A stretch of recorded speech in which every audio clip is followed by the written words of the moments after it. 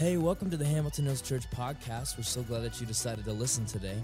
We have a saying in our church: life is messy, everyone is welcome, and anything is possible.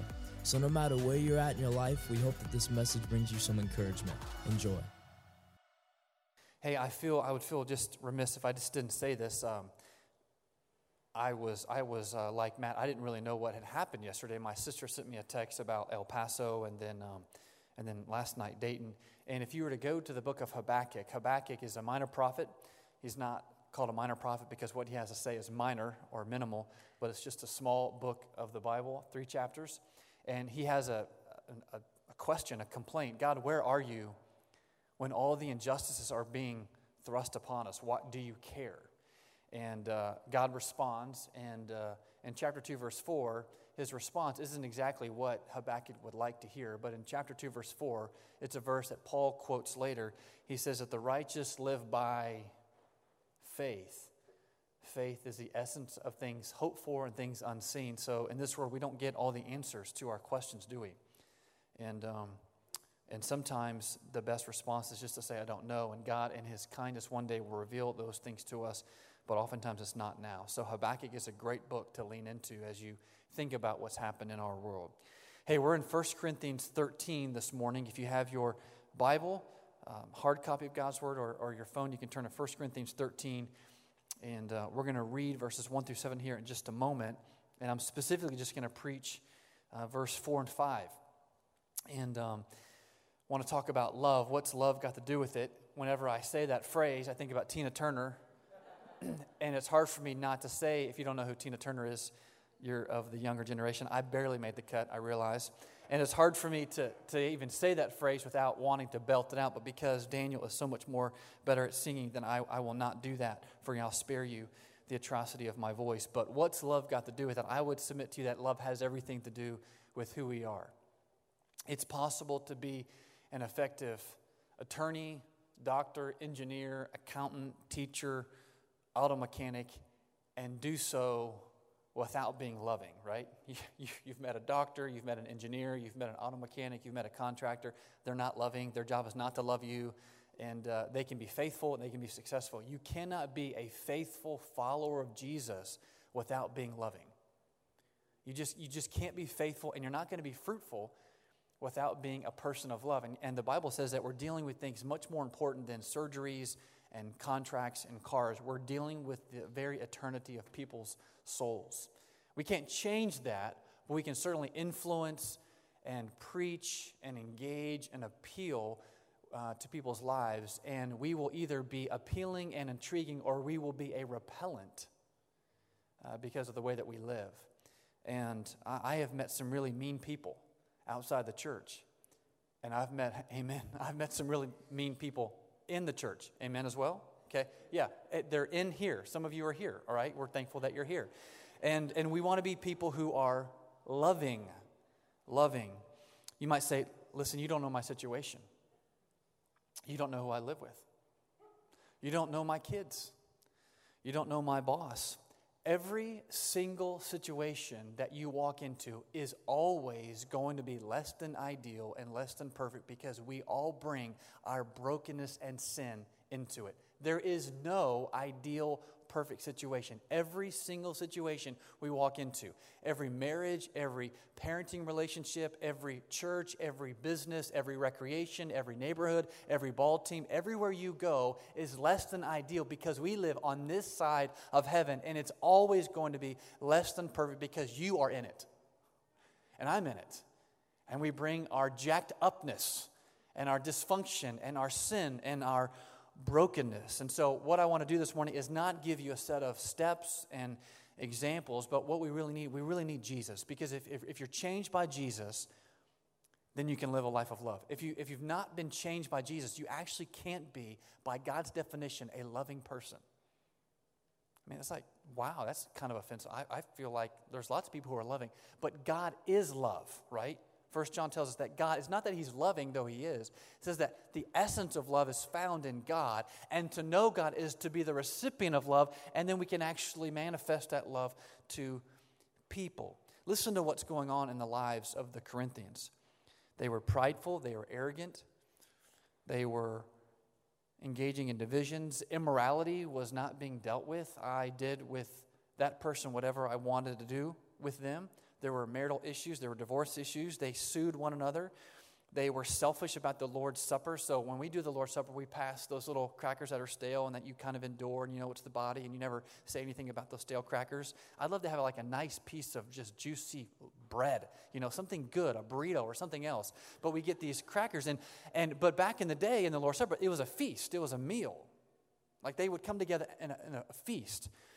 And people would go first, and they would get full, and they would eat the food, and they would drink the drink to the neglect of the other people. There was selfishness at the Lord's Supper, this very symbol that was to teach about the crucifixion and the resurrection of Christ. There was selfishness about spiritual gifts. And one of the things you'll see on the screen, lovelessness is really serious. Lovelessness is really serious because it is a badge of our discipleship. One of the characteristics that God says will be a defining characteristic to the world, and the world, i.e. people who do not know Christ, the world stands for all the people and all the cosmic forces that are in opposition to God. The world will know that you are a believer and follower by how you vote. The world is going to know that you're a believer and follower by what you listen to and what you go. The world's going to know that you're a believer and follower by how you love. By how you love. The contrast is they're not going to know that you're a believer and follower of Christ if you're unloving. And our job in life, our number one job, is to make Jesus known in all that we do, in all that we say, in all that we think, wherever we work, wherever we parent, wherever we live, wherever we go. Our job, our number one job, is to make Jesus known. So lovelessness is a really serious issue. What's a definition of love? Here's a good working definition I got from a guy named Wayne Mack. Wayne Mack. He says, love is that deep concern for the well-being of another person which flavors all of one's actions into selfless concern and activity on behalf of others. If you're a note taker, I am sorry because you ain't going to get that, right? Let me just say it one more time. Love is a deep concern for the well-being of another person which flavors all of one's actions into selfless concern and activity on behalf of others. Paul says in 1 Corinthians 31,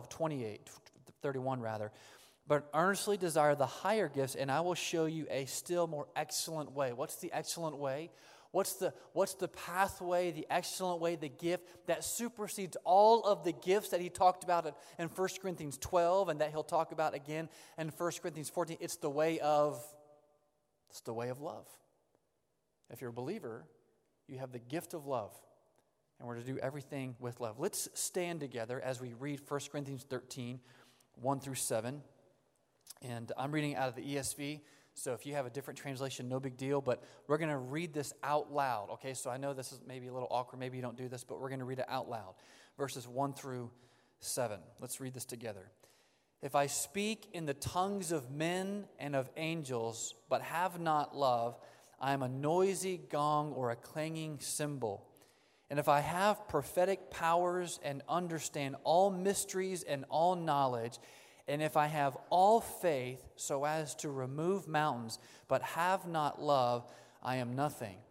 If I give away all I have, and if I deliver up my body to be burned, but have not love, I gain nothing. Love is patient and kind. Love does not envy or boast. It is not arrogant or rude. It does not insist on its own way. It is not irritable or resentful. It does not rejoice at wrongdoing, but rejoices with the truth. Love bears all things, believes all things, hopes all things, endures all things. This is God's word to you and me. May God bless the preaching and the hearing of it. You may be seated. So I won't walk through all of what Paul does in verses 1 through 3, but he talks about the fact that I can be really generous. I had a friend of mine who got on a plane from Louisville, Kentucky, went to Detroit, Michigan, Osaka, Japan, then Manila, Philippines. We were there to share the gospel, and we were walking from our hotel to Kenny Rogers Chicken. Kenny Rogers is alive and well in the Philippines in this massive chicken place. And we were walking, and there were all these people begging for money. I mean, they're everywhere. And a friend of mine looked at this person and said, "Get a job. You've given about $2,700. You've raised money. You've given up 3 weeks of your life to go to the Philippines. In the first instance you have to be a person where you can show love, you say, get a job." Probably not falling in line with what God wanted that person to do.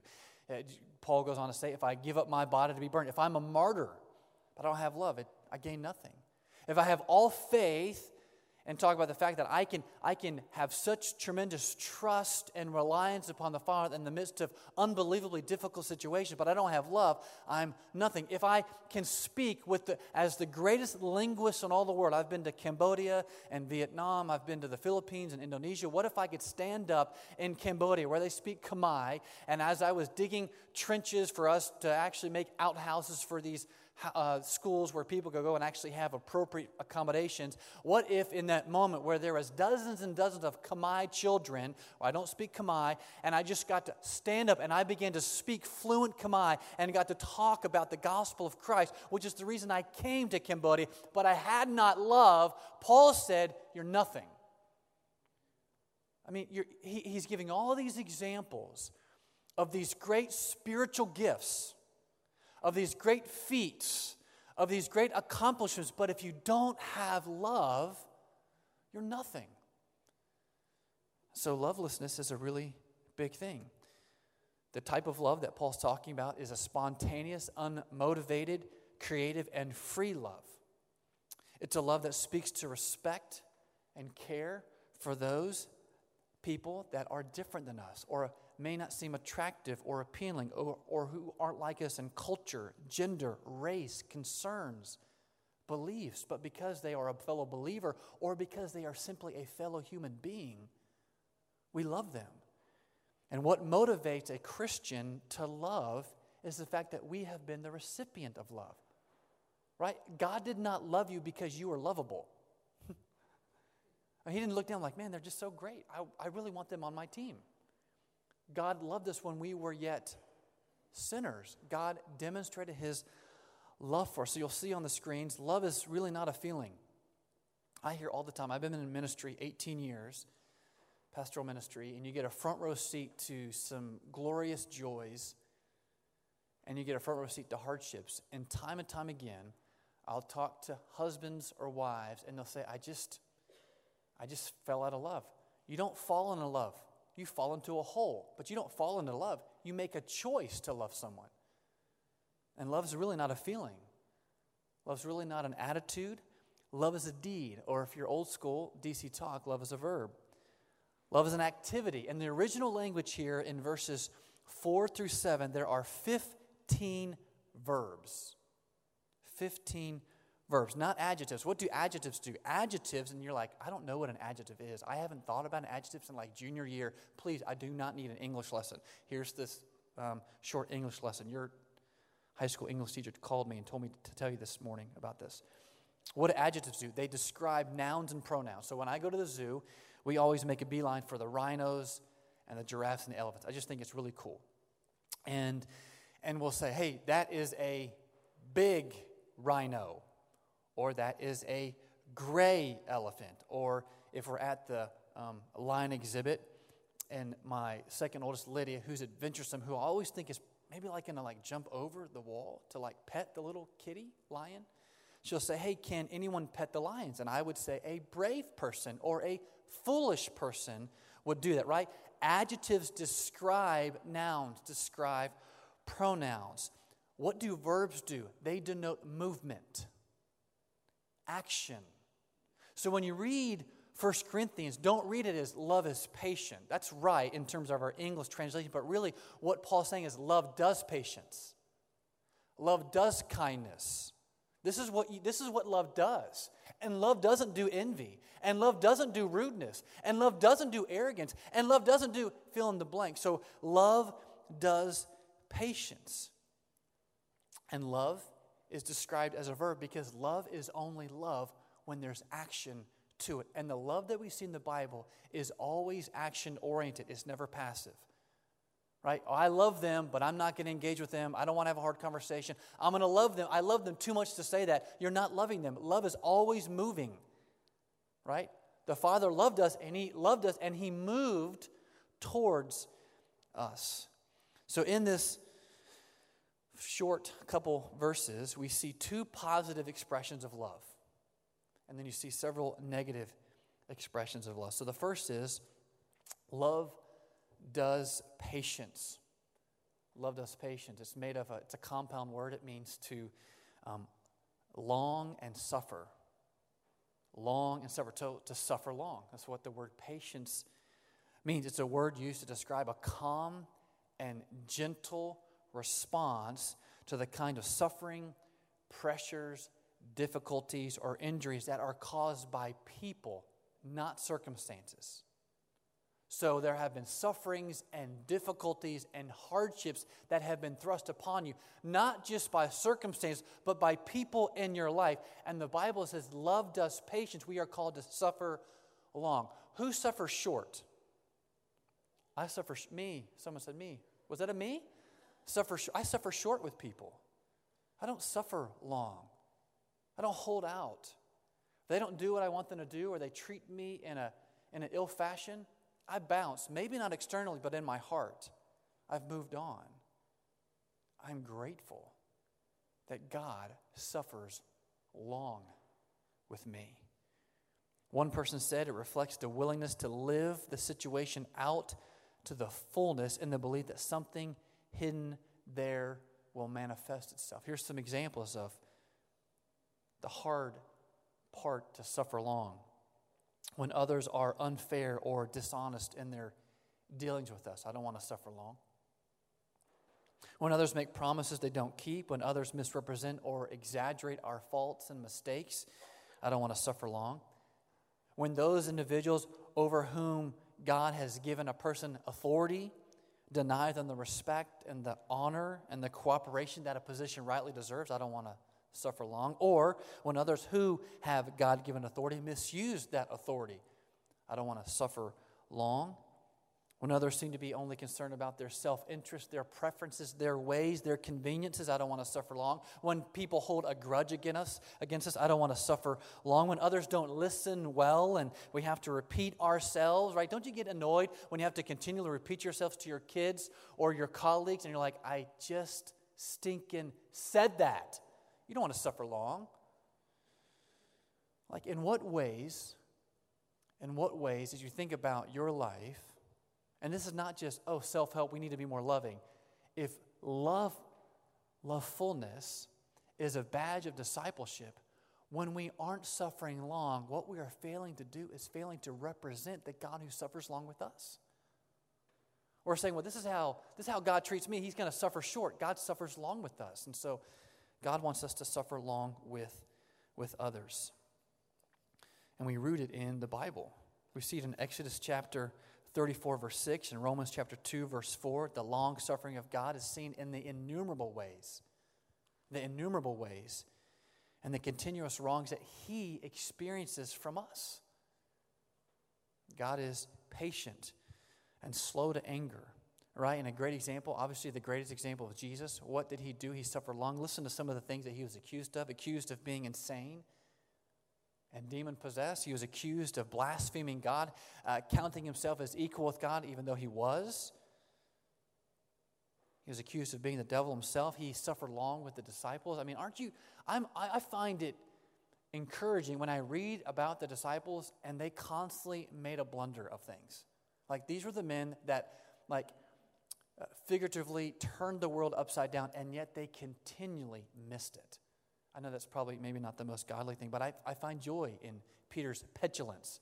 I find encouragement in Thomas's anxiety and doubt, because sometimes I have anxiety and I have doubt, and sometimes I say things I shouldn't say. Sometimes I don't believe in the promises of God. I don't see Jesus rightly, and I don't understand His identity, and yet Jesus is long-suffering with me. So love does patience. So when you get irritated with your kids or irritated with somebody and you don't suffer long, in that moment, not to beat you up, not to hate on you, but we're not being loving, because love is action-oriented. Love is a verb. Love does kindness, He tells us. Love is patient, love is kind, or maybe a better way to read it, love does patience, love does kindness. Right? God's posture towards man is seen in that He is kind. And this always baffles me. Who is God kind to? Well, who am I kind to? Let's just put me on the hot seat. Who am I kind to? I am kind to people who are kind to me. I am patient with people who are patient with me. And yet God tells us in His Word in Luke chapter 6, He is kind to evil men. He's kind. And the root word of kind is grace. He's gracious and kind and charitable to evil men and women. The word means to be ready to help, to do good, to relieve burdens, to be useful, to be tender, to be gentle, to be genuinely sympathetic to the people around you. Love does kindness. And so it expresses itself in the way that we speak, when and where we say things, and not being domineering in our disposition and our will. Two positive expressions of love. Love does kindness and love does patience. And obviously these are manifested in a perfect way with the person of Jesus. Let me work through what love does not do. Love does not do envy. Does anybody struggle with envy? I struggle with envy. I struggle with jealousy. Here's what jealousy or envy says. If you had to give a real simple definition, envy says, I want your life. I want your life. There's some aspect of your life that I want, that I don't have, and I want it. Envy is this disposition of dissatisfaction or dislike over the fact that someone else seems to be ahead of us and we think we deserve it or we want that. Envy. I want their life. Here's some examples of envy. Being envious of another person's spouse. Well, I wish I had her, or I wish I had him. Their marriage seems to be so easy, smooth. If I just had her in my life or him in my life, life would just be better, and you envy. And what envy does is when other people are happy, you're sad. And when they're sad, you're happy. I mean, that sounds so wrong, doesn't it? And yet all of us in this room, believer or unbeliever, have struggled with envy. Right? High school students, when you have a high school peer and they get the grade, they get the part, they make the team, they get the girl, they get the guy, whatever it is, and they're happy, you're sad. But when something unfortunate happens to them, you secretly rejoice. I mean, that's not just like a sophomore in high school. Those are adults. We do this. We take joy in other people's misfortunes. The root of that is envy. Or I wish I had their kids. Their kids just seem to be so great and respectful. Yes, ma'am. No, sir. Thank you. They're always looking people in the eye, shaking their hands. Like their kids are awesome. My kids are not. I want their kids. Another business person who's more financially savvy than you. A preacher who's not only superior in preaching ability, but speaks to more people and is more honored than you. I've never struggled with that ever. A lay leader who seems to get more accolades from the pulpit you never have. A family who never seems to have hardship. Someone who has a nicer, more spacious house than you. Another family who never seems to experience difficulties. Someone whose wife is more respectful or submissive than yours. A husband who's more gentle and tender and loving and engaging. You know what envy does? Envy destroys. Envy destroys. And love does not do envy. Well, I hope you enjoyed today's podcast. If you made a decision or would like to know more about us, you can connect with us at hamiltonhillschurch.org or via social media at Hamilton Hills Church. Also, if our church has impacted you in any way and you would like to make a donation, you can do so by going to hamiltonhillschurch.org/give. We hope you have a great week, and we'll see you next time on the Hamilton Hills Church Podcast.